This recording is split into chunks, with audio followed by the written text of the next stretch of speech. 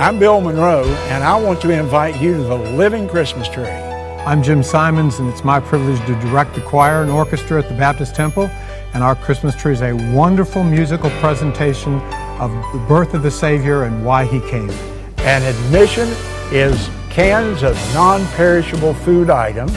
The dates are December 1st, 2nd, and 3rd, and we'd love to have you join us.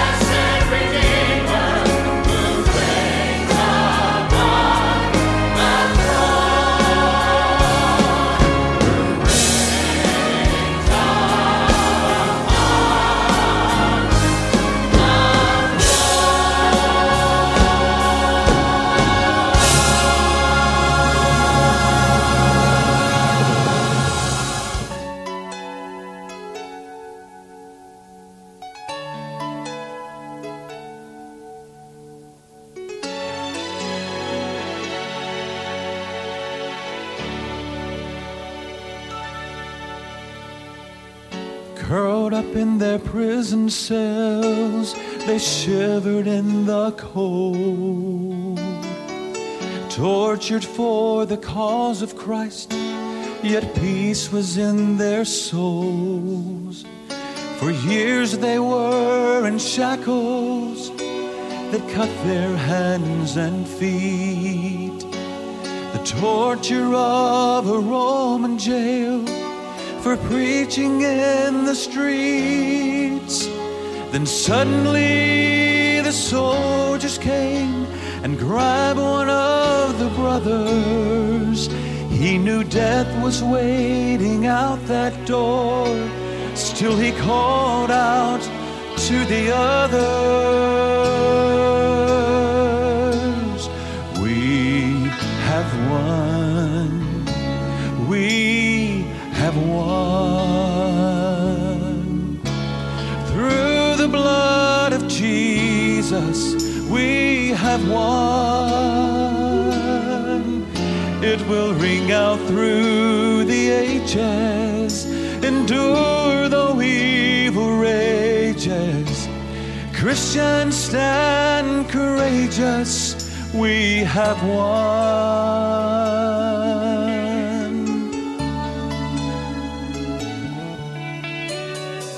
Through trials and persecutions and burning at the stake, they would not surrender. God's soldiers kept their faith.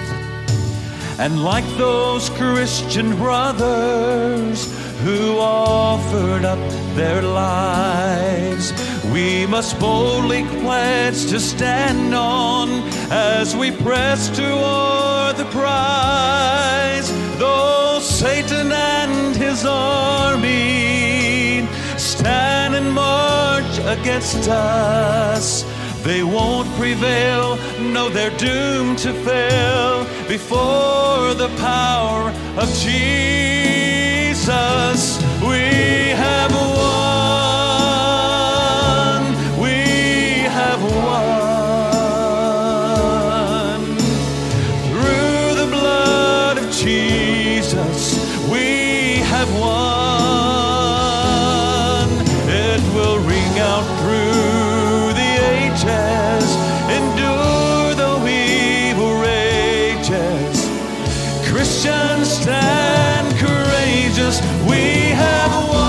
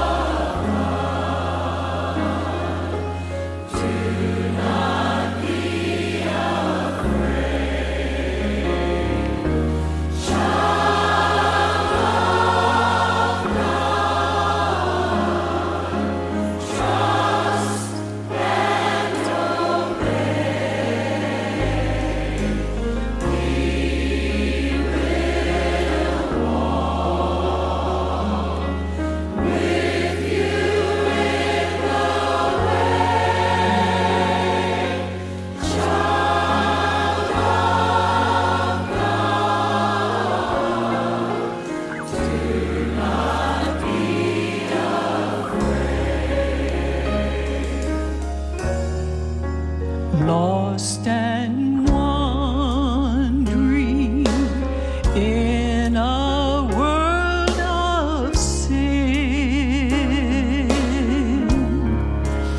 Why would God ever take me in? A cry rang out from Calvary's blood-stained hill.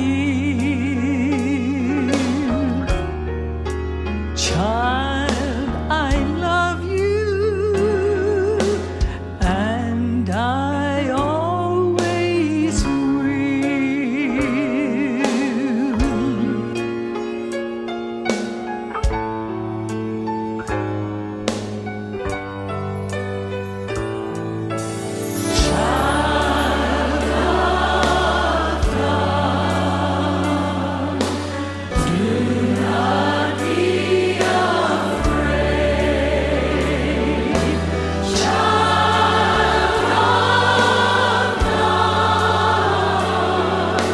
Trust and obey. He will walk with you in the way.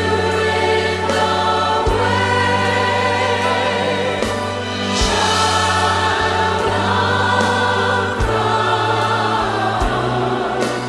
do not be afraid.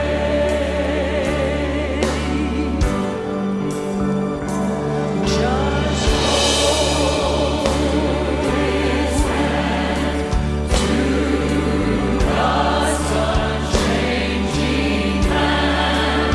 Hold to God's unchanging hand.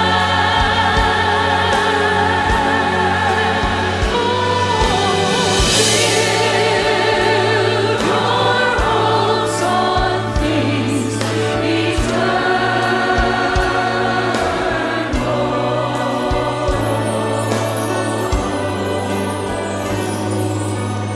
Child of God, do not be afraid. Do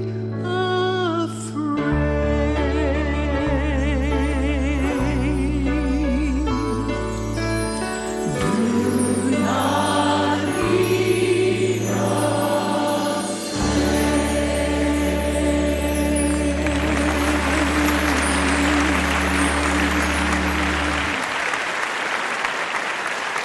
Before I begin the message this morning, I want to speak to you just a second in a little free mini message here, okay? One of the most significant events in Western civilization will be commemorated this coming Tuesday. It's Halloween Day, but that's not the significant day, of course. 500 years ago, this Tuesday, October the 31st, 15 and 17, a Roman Catholic priest by the name of Martin Luther, concerned about the corruption that he saw in the priesthood, the selling of indulgences where a priest could actually take money from a person and write out a paper and hand it to them that would give them the right to sin without any consequences. The excessive power of the state and the church together persecuting people. He saw all these horrible things going on. And he wrote out 95 what we call theses. They were actually principles or propositions in which he took the Bible and showed the error of the church at that time. At that time, there were not a whole number of churches. There were Baptist churches, by the way, during that time. They were called Anabaptist. But there were not the other denominational groups that we have today. Martin Luther nailed those 95 theses, handwritten by him, on the door of the church in Wittenberg, where he was a professor of theology at the university. And then he mailed a copy of it to the archbishop, the one in authority over him. It set off a furor that never has ceased to this day. It was not Martin Luther's intention to start a new church. His intention was to clean up what he felt were the excesses and the problems that were in the Catholic Church of that day. Before it was over, he was called before the Pope, and he was excommunicated from the church. Before it was over, he was called before Emperor Charles V, the most powerful man other than the Pope in Europe. And there he was excommunicated a second time and charged with heresy. His life he was sentenced to death. A price was put upon his head before it was over. He lived for over a year in the basement of a castle, afraid to even look out the door. When he was brought before the emperor and the pope, he said to them those famous words, "Yes, I will not back up on what I have written and what I have said." Here were his words. "Here I stand. I can do no other. My conscience is captive to the word of God." And his high view of Scripture. Not many people today in Christianity, folks, have a high view of Scripture. We put ourselves as judges of the Scripture rather than the servants of the Scripture. It's a rare preacher in church today that has a high view of Scripture, as did Martin Luther. And the other thing that Martin Luther had discovered in his study of Galatians and Romans was that salvation is by grace through faith, that you cannot do anything to save yourself, and that you cannot add to your salvation or your righteousness through human works, that God saves us through the death and through the merits and the righteousness of Jesus Christ alone, and that he imputes that righteousness to us upon our faith, our trust, our believing in Jesus Christ. That changed the world. My family and I this week were in Washington doing some sightseeing, and I read there in a very informative and serious piece, Martin Luther was called, or has been called now, the most influential man of the second millennium. From 1000 AD to 2000 AD, one man stands head and shoulders above all others. He literally changed Western civilization.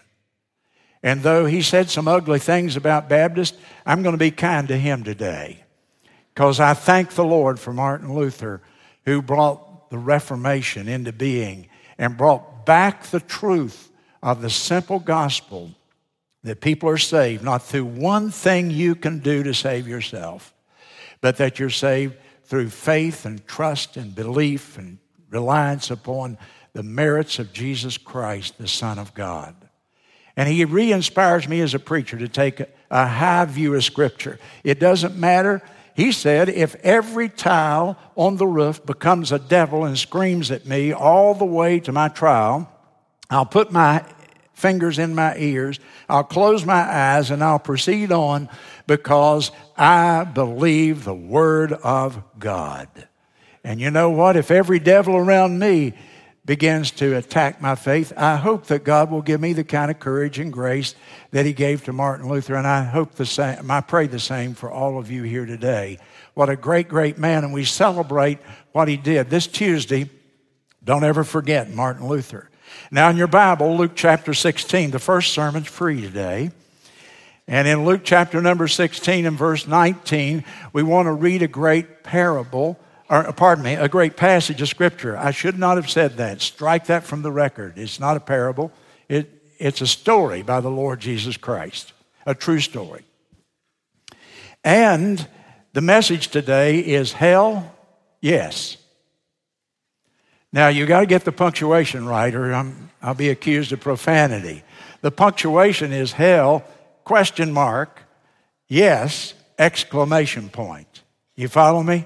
So I'm using it in a proper sense. Stand, please, to your feet. Let's read what Jesus Christ said about hell. Luke chapter number 16 and verse 19. There was a certain rich man who was clothed in purple and fine linen and fared sumptuously every day. And there was a certain beggar named Lazarus who was laid at his gate full of sores and desiring to be fed with the crumbs which fell from the rich man's table. Moreover, the dogs came, not moreover the dog. That was not his name. It was moreover the dogs came and licked his sores. And it came to pass that the beggar died and was carried by the angels into Abraham's bosom. The rich man also died and was buried. In hell he lift up his eyes, being in torments, and seeth Abraham afar off, and Lazarus in his bosom.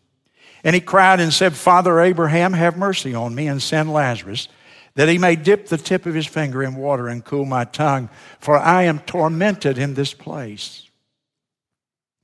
Abraham said, Son, remember that thou in thy lifetime receivest thy good things, and likewise Lazarus evil things. Now he is comforted, and you are tormented.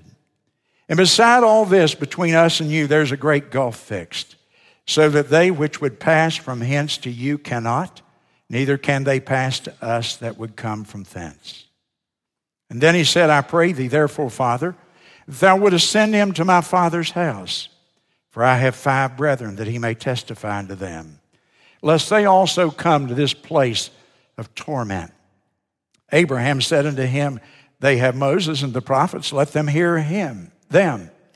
And he said, No, Father Abraham, but if one went unto them from the dead, they will repent. And he said unto them, If they hear not Moses and the prophets, neither will they be persuaded, though one rose from the dead. Thank you, and you may be seated. One day on a Navy ship, the soldiers crowded around the man that had just come on board, who was their new chaplain. And the sailors, I should call them, not soldiers, they said to the new chaplain assigned to their battleship, Just one question for you, chaplain. Do you believe in hell? And the chaplain, a modern thinker, said, Oh, no, I don't believe in anything like hell. And they said, Well, then, chaplain, we don't need you, because if there is no hell, you have no purpose here. And if there is one, we need somebody who will tell us how to avoid it. Pretty good common sense, I would say. Chaplain, if there's no hell, you can leave. We don't need you. But if there is a hell, please tell us about it so that we may not ever go to that horrible place. Bertrand Russell was one of, if not the most famous philosopher in all of America back in the middle 1900s, early and middle 1900s. He was revered for his wisdom. He was an astute thinker, a great intellectual. And Bertrand Russell said, the doctrine of hell was what made him reject Jesus Christ as the Son of God. And here's a quote from that man. He said, there is one serious defect to my mind in the moral character of Jesus Christ, and that is that he believed in hell. I do not myself feel that any person who is really profoundly humane can believe in everlasting punishment, end of quote. Man, I read that. I said, how's that for hubris? Wow. Here's a man who sets himself up as the judge of Jesus Christ. Bertrand Russell was basically saying, I'm more moral than was Jesus Christ. Talk about arrogance and pride of the highest order. But you know, today, I'm afraid that many Christians are embarrassed to say that they believe in hell. Everything in our culture intimidates us and would tell us that if you're in polite society and among educated people and so on, that to say that you believe in a literal hell is unsophisticated. That to say you believe in hell is unloving. That to say that you believe in hell is to be politically incorrect. Boy, we were in Washington, and we went on a tour of the Capitol and a tour of the Mount Vernon and a tour of the various places there. This political correctness is an evil, evil disease. It's taken over. They spend more time talking about that than they do about the events that happened in those places. Such a sad thing. And we as Christians, whether we want to admit it or not, have been infected with this stuff. And if you're a sophisticated, educated person today, you might have a little twinge of, I don't know if I'd want to tell everybody that I really believe in hell. They'd think that I'm not so sophisticated. I'm not as educated as I would like for them to think I am. That I'm skating out on the real edge of political incorrectness to say that I believe in hell. And these misguided efforts on our part to be relevant, for people to think that we're sensitive, have silenced us, our pulpits and our mouths. And we're more concerned about the feelings of people than we are the truth of what God has so clearly said in His Word over and over. In fact, as I stand here right now, I might be triggering a microaggression. Some of you might be getting uncomfortable, and we have to put you in a safe space in our church somewhere, because the pastor is just simply telling you what the Bible has said for 2,000 years. If you're uncomfortable right now, you and I need to have a little talk about what we believe, because you've bought in very deeply to what this world is teaching. Robert Ingersoll was a famous atheist who traveled the country, had his own private railroad car, became a rich man lecturing on Christianity and why he rejected Christianity. He was sort of the Richard Dawkins of his day. And Ingersoll would sell out opera houses and auditoriums and concert halls, and people would pay good money to come and hear him give lectures on why Christianity is antiquated and out of date and no longer relevant in the world of today. And that was 100 years ago. And after one of his lectures somewhere in one of the large northern cities, an old drunk staggered up to Robert Ingersoll, and he said, "Bob, I liked your lecture tonight. I liked what you said about hell, that it doesn't even exist. But Bob, I want you to be sure about that, because I'm dependent on you."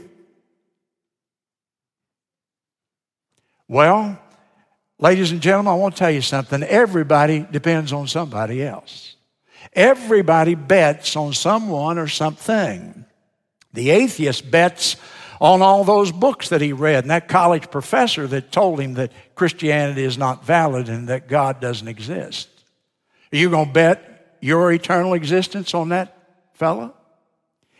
And then the Muslim, he bets on the accuracy and the truthfulness of Islam, doesn't he? Now, I'm betting on Jesus Christ. I'm betting on Jesus Christ, the one who said, "I am the way, the truth, and the life." I'm betting on Jesus. And my question to you is, who are you betting on? Who are you betting on? I sure wouldn't be walking up to Bob Ingersoll and saying, "I'm betting on you, Bob. I'm sure depending on you that there won't be a place called hell." So since I'm betting on Jesus, just what did Jesus say about hell? All right, in your Bible with me, we're going to look at the scripture a good bit here today. The first thing I want you to know, though, is that Jesus Christ said that hell was a real place. It's a real place. And so the preacher ought to preach on hell if it's a real place, if it is a bona fide threat. You see, here's what's happened. For the last 150 years or so, theologians have only focused on one dimension of God's character. That dimension is that God is love. And everywhere you go, it doesn't matter whether it's Protestant or Catholic, mainline, or even today it's crept into evangelicalism, churches that claim to believe the Bible. And the idea has crept in that God is a God of love. He is so loving that He has become tolerant of sin. And so we impute to Him the qualities we want Him to have and fail to recognize the qualities that we don't particularly like in someone's character.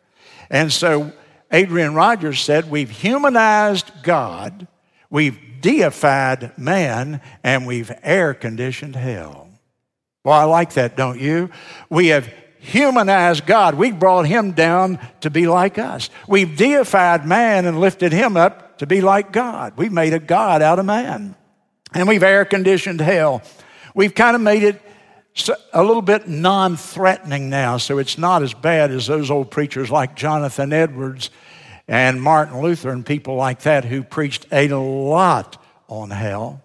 You see, the Bible teaches, ladies and gentlemen, that God is transcendent. Big word, theological word. What does it mean? Transcendent. It means He's above everyone and everything on this planet. God is not like you. Though you were made in His image, that image is so marred by sin that it's hardly recognizable. And even so, if that image was not marred, if you were like Adam, you would only be a tiny bit like God, though His image is in you, because you see, God is superior. God is transcendent. God is sovereign. He is so far above us. The Bible says that as high as the heavens are above the earth, so is His ways than our ways, and His thoughts than our thoughts. And I want you to get a high and holy view of God. What was it that made Martin Luther unafraid to stand before the emperor of the Holy Roman Empire and the Pope, the two most powerful men in the world, and say, I cannot back up on what I have taught. My conscience is captive to the Word of God. It was only because he believed there was a God who was so superior to the emperor and so superior to the Pope that he was first of all accountable to that God. And so he couldn't back down, even if it would have cost him his life. And today we've reduced God. We've gotten Him down to where we can understand Him and we can relate to Him. Let me be very honest with you. I don't relate to God very well. I don't relate to God. God is not cool. In fact, ladies and gentlemen, God's not like anything or anyone that you have any comprehension about. He is the holy and high one who inhabiteth eternity. He is so far superior to you and me that our little pygmy minds understand about this much of God, and the rest of Him spans into infinity. God is high and holy and exalted and lifted up. And you're not hearing that today, and you feel uncomfortable right now with me talking like that because I'm so in your face about it. But who are you going to depend on? Who are you depending on? I'm depending on Him. I don't have to understand Him to submit to Him and to be His child and His servant. I don't have to comprehend everything about Him before I choose for Him, because He's God. Can I prove to you from Scripture what I've just been saying? It's the book of Psalms, number 50. Here's a very unfamiliar phrase. I've never heard it preached on. I've never heard it quoted. And then I found it and I thought, oh, what a phrase. Psalm number 50 and verse 21. And I'm not even going to read the whole verse. I'm going to read the relevant and pertinent part of it. Psalm 50 and 21. God is speaking. And He says, you thought that I was altogether such a one as thyself. He's rebuking them. He says, look, you thought I was like you. You thought I was like you. And I'm not like you. There's nothing about God that's like me. And I only resemble Him a tiny, tiny bit. You made a mistake. You thought I was like you. don't ever impute to God what you think God ought to be. The only real revelation of God, we find it in the Scriptures and in nature itself. Now, Jesus often spoke about hell. And when he did, he talked about it as a real place. 13% of the verses that Jesus spoke in all the Gospels, about 13% of them deal with the subjects of eternal judgment and hell. He used basically, or the Bible uses, 3 words to describe hell. Matthew 5:30, he used the word Gehenna, and is translated in your Bible hell. Sometimes it's translated hellfire. What was Gehenna? Gehenna was the garbage dump outside the city of Jerusalem in the brook Kidron. I've actually been there. It no longer is the garbage dump, but in those days it was. And all the people would bring their garbage and they would dump it over the cliff and it would go down in there, and then after a while it would smolder. It would catch fire through spontaneous combustion, and it would smolder and burn, and smoke would come up out of there, and it was a horrible stench. It was about as unpleasant a place as the Lord could use to describe hell. And so he calls it hell or hellfire 11 times in the Scripture. In Revelation chapter 20, the Bible describes hell using the word Hades, which was the location of wicked people who had died and were awaiting the great white throne judgment before Almighty God. It was like a holding tank at the jail where people were restrained and people were waiting for their day of sentencing. And then in 2 Peter chapter 2 and verse 4, you find the word hell, and it's rendered hell there, but it's Tartarus. And it describes the deepest abyss of the earth and Hades, the place where the evil spirits, the demon spirits that rebel with Satan, are being held captive until the day of a permanent lake of fire. Look with me, if you will, here in Luke again, in chapter 16, in our passage that we're studying this morning. And in Luke chapter 16 and verse 28, Jesus uses the word place. Verse number 28, I have 5 brethren, said the rich man. And he said, I wish that people would testify to them lest they come into this place of torture. And you go back down and he uses it a second time there in the passage. Twice he uses the word place. The word he used in the Greek was topos.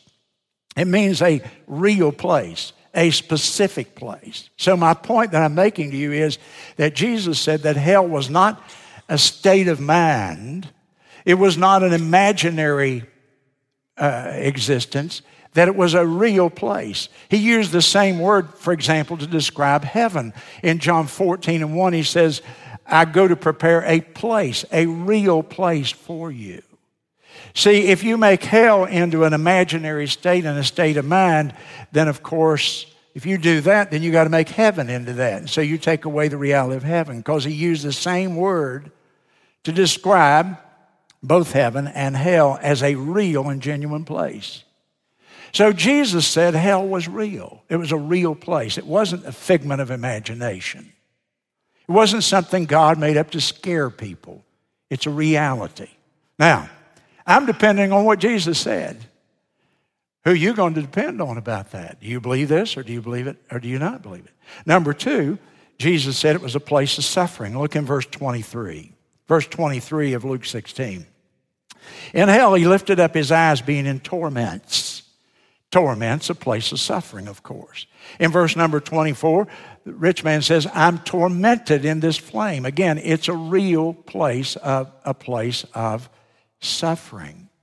Mark chapter 9 and verse 48, Jesus refers to it in these words. He says it's a place where there's weeping and wailing and gnashing of teeth. People grind their teeth there. In Revelation chapter 14 and verse 11, it says, the smoke of their torment ascendeth upward forever and ever. Graphic language to describe a place of suffering. Verse number 24 says, the rich man says, I'm tormented in this flame. in this flame. So are the flames real? Well, there are many people, there's a division even among good, solid theologians here. Many have believed that hell was real, but that the fire, the flame that Jesus uses there is symbolic. Among them was Martin Luther and John Calvin and Francis Schaeffer and a number of people. J.I. Packer, famous theologian of our own day. They believed, yes, we believe in a very real hell, just like the Bible teaches, but we believe the flame is symbolic. And why did they believe that? Because they're otherwise very conservative theologians. And they said, well, if it were literal fire, then it wouldn't be dark there. So it must be symbolic. That was their rationale.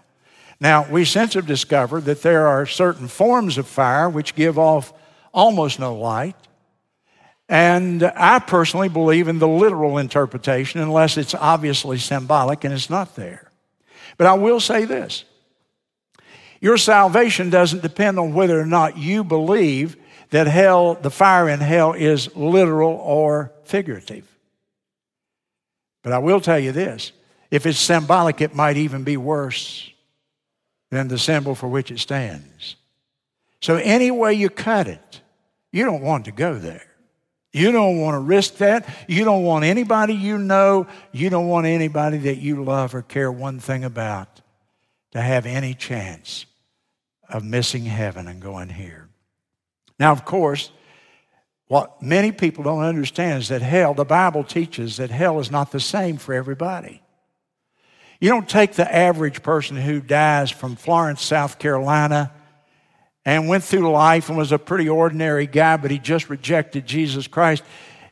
God would not be just then to put him in the same place of punishment with Adolf Hitler, who killed 6 million of his people. That would not be justice, would it? The one thing we know about God is that God is just. And we know that God is righteous. And we know that God is holy. And if he were to treat everybody the same, then he wouldn't be holy or righteous or just at all. And in the Bible, for example, in the book of Revelation, in chapter 20, in verse 12 and 13, twice it says that people will be judged according to their works. According to their works. That's the key phrase. According to their works. And that then their judgment will be according to what they have done upon this earth. So that involves degrees of punishment in hell. Jesus said, thirdly, that hell lasts forever. The popular view today among a lot of the cool theologians is they believe in annihilation. Oh, we're not prepared to say that hell is, that we don't believe in hell. However, we believe that people go there and they're burned up, they're consumed, and they're gone forever. They're annihilated. That's not what Jesus taught. Matthew chapter 25 and verse 36, these shall go away unto everlasting punishment. The word translated everlasting, there's the same word that's translated eternal in the Bible over and over. In Revelation 20 and 10, it says, the devil was cast into the lake of fire and brimstone and shall be tormented day and night forever and forever. And in multiple other passages, the scripture is very clear that hell is not a temporary punishment. It doesn't lead to annihilation. It is an eternal and everlasting form of punishment. Jesus said that hell lasts forever. Let me review what I've said. Jesus said that hell is a real place. He said that hell is a place of suffering. He said that hell lasts forever. Now, there are people that still object to it, in spite of what Jesus said about it. And let me give you just a couple, the most outstanding of those objections. One is the belief of what is called universalism. Universalism has swept over Protestant Christianity and Roman Catholic theology also. And it's the idea that everyone will eventually go to heaven. That though some people, if you're a Catholic, they will go to purgatory and their sins will be burned out over a period of time. And then among Protestants and evangelical Christians the idea that, well, God is just so loving and so good that everybody's going to end up in heaven somehow. And they don't have a real clear explanation for how, but that He is. I go to the cross, which is where we have to go for everything in our theology. And as I go to the cross, I see the Son of God, Jesus Christ, hanging on the cross, and all the sins of all the world piled upon His shoulders, as it were. And Jesus Christ cries out into the darkness, my God, why have you forsaken me? Question: if God, the Father, would turn His back on and abandon and forsake His own Son because His own Son was bearing sin, why then would I think He would not forsake and abandon me if I go into eternity unredeemed, unrepentant, rebellious, and unbelieving against the gospel that He provided? Why would I think He would think more of me than He thought of His own Son? You see, God's holy character demands, His holy character demands that every sin be punished. And when I reject the fact that Jesus Christ bore my sins, then I'm left with my sins upon me. They're my responsibility, and I must make payment for them. Our willingness to tolerate sin as human beings doesn't spring from our love for people. It springs from our own unrighteousness. That because we know we are tainted, we cannot believe that God would truly punish us like He did until we go to the Scripture and accept its authority. And the other reason people refuse to believe in the doctrine of hell, they believe that hell is too severe a punishment. That unbelief in Jesus Christ, the fact that I reject what Jesus Christ, who He is and what He taught, I reject His sacrifice for me on the cross. An eternal punishment in hell just seems to be too much punishment for that degree of sin. That the punishment doesn't fit the crime. That unbelief is wrong. It's a sinful thing. But it certainly doesn't warrant eternal punishment, does it? Well, I turn to my Bible, the book of Hebrews. Would you like to turn there with me? Chapter number 10 in God's Word, the book of Hebrews. And we'll look at that argument in the light of Scripture. The argument is, how could unbelief warrant or deserve an eternal punishment? Hebrews chapter 10, verse 29. Of how much sore punishment do you suppose shall he be thought worthy who has trodden underfoot the Son of God and counted the blood of the covenant, the blood that Christ shed on the cross for that person's sins, wherewith he was sanctified, an unholy thing, and hath done despot. The word despot, you could translate that in our modern world as an insult. We have insulted the Spirit of grace. Get the essence of the verse. He is saying that to reject Jesus Christ is to trod underfoot the blood that he shed on the cross for us, to treat that blood as if it's an unholy, valueless substance, and then to insult the Spirit of grace, meaning the Holy Spirit of God who comes and convicts me of my sins. Ladies and gentlemen, the most serious thing you can do in this life, the most serious offense against Almighty God, is that you would reject Jesus Christ. God has forgiven murderers of their sins, and they've testified to his forgiveness And he testified to their forgiveness in the scriptures. For example, David, we know, is in heaven, and he was a murderer because God forgave him of that. We know that God will forgive an adulterer or an adulteress, a prostitute, a pornography. God will forgive any sin. You can't think of a sin that God will not forgive except one.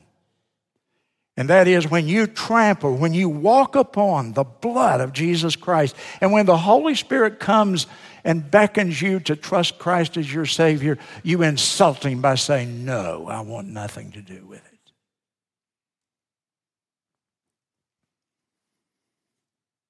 Why do I preach a sermon like this? Very, very somber, huh?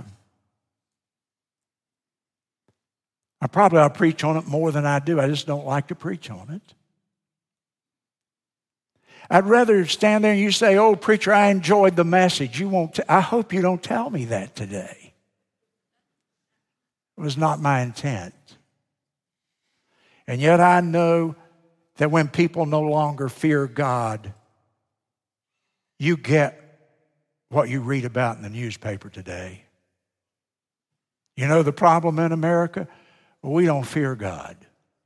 We don't fear hell. We don't fear anything. We are out for one thing. We want to please ourselves. And you get what we have in our culture. Evil that's unreal. They're scraping the top off of Hollywood right now. I heard somebody say the other day that they called Washington, D.C. the swamp. He said, that is an insult to every good swamp in America. That Washington is not a swamp. Washington is a cesspool. Washington is a septic tank. And it smells in the nostrils of God. And if the preachers had more hellfire in the pulpit, we might have less hell in the streets. A lot of it ought to be laid at the foot of the church in America today. Clayton Simmons was speaking the other day in staff meeting. He said, when I was a business executive in the life insurance business in Raleigh, North Carolina, they invited me to go hear this preacher. And he's ended up being my good friend for life, Larry Upchurch. He said, man, he let us hold it on some hellfire and brimstone preaching. First time I walked in there, and I said, I'll never go back again. And he said, next Saturday, there was this little voice and said, you need what that guy talked about. So he said, I went back one more time, and I got madder. I walked out and said, I'll never go back there again. And the next week, I was sitting in that pew. You see, if people come and say, oh, the preacher made me feel so good, and the preacher there, I feel so comfortable, and I just like it. I just think, I feel so good when he gets up there and tells us about how much he loves it.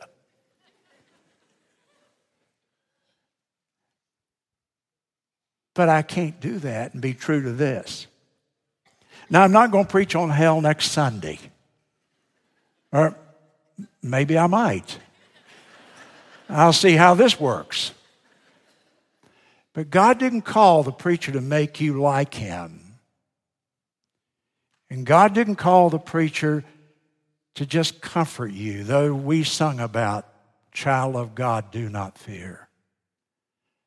But God called the preacher to tell you the truth from his word. His word that is the final authority in this universe.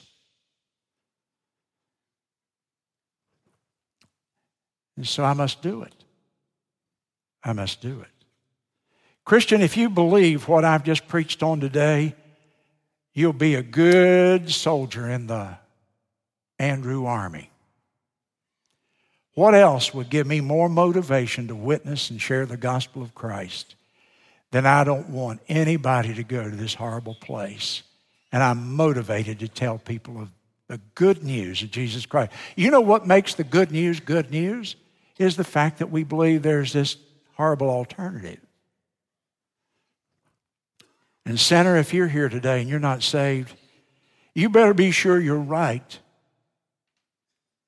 if you reject Jesus Christ. You better be sure that those books you read and that professor you listen to and that program you watch and that movie that you saw, you just better be sure that it's not science fiction. You better make sure who you're depending on. I'm depending on Jesus Christ. The drunk to Ingersoll said, Bob, you better be right. I'm sure counting on you. I'm saying, Jesus, you better be right. I'm counting on you. That's the one I'm counting on today.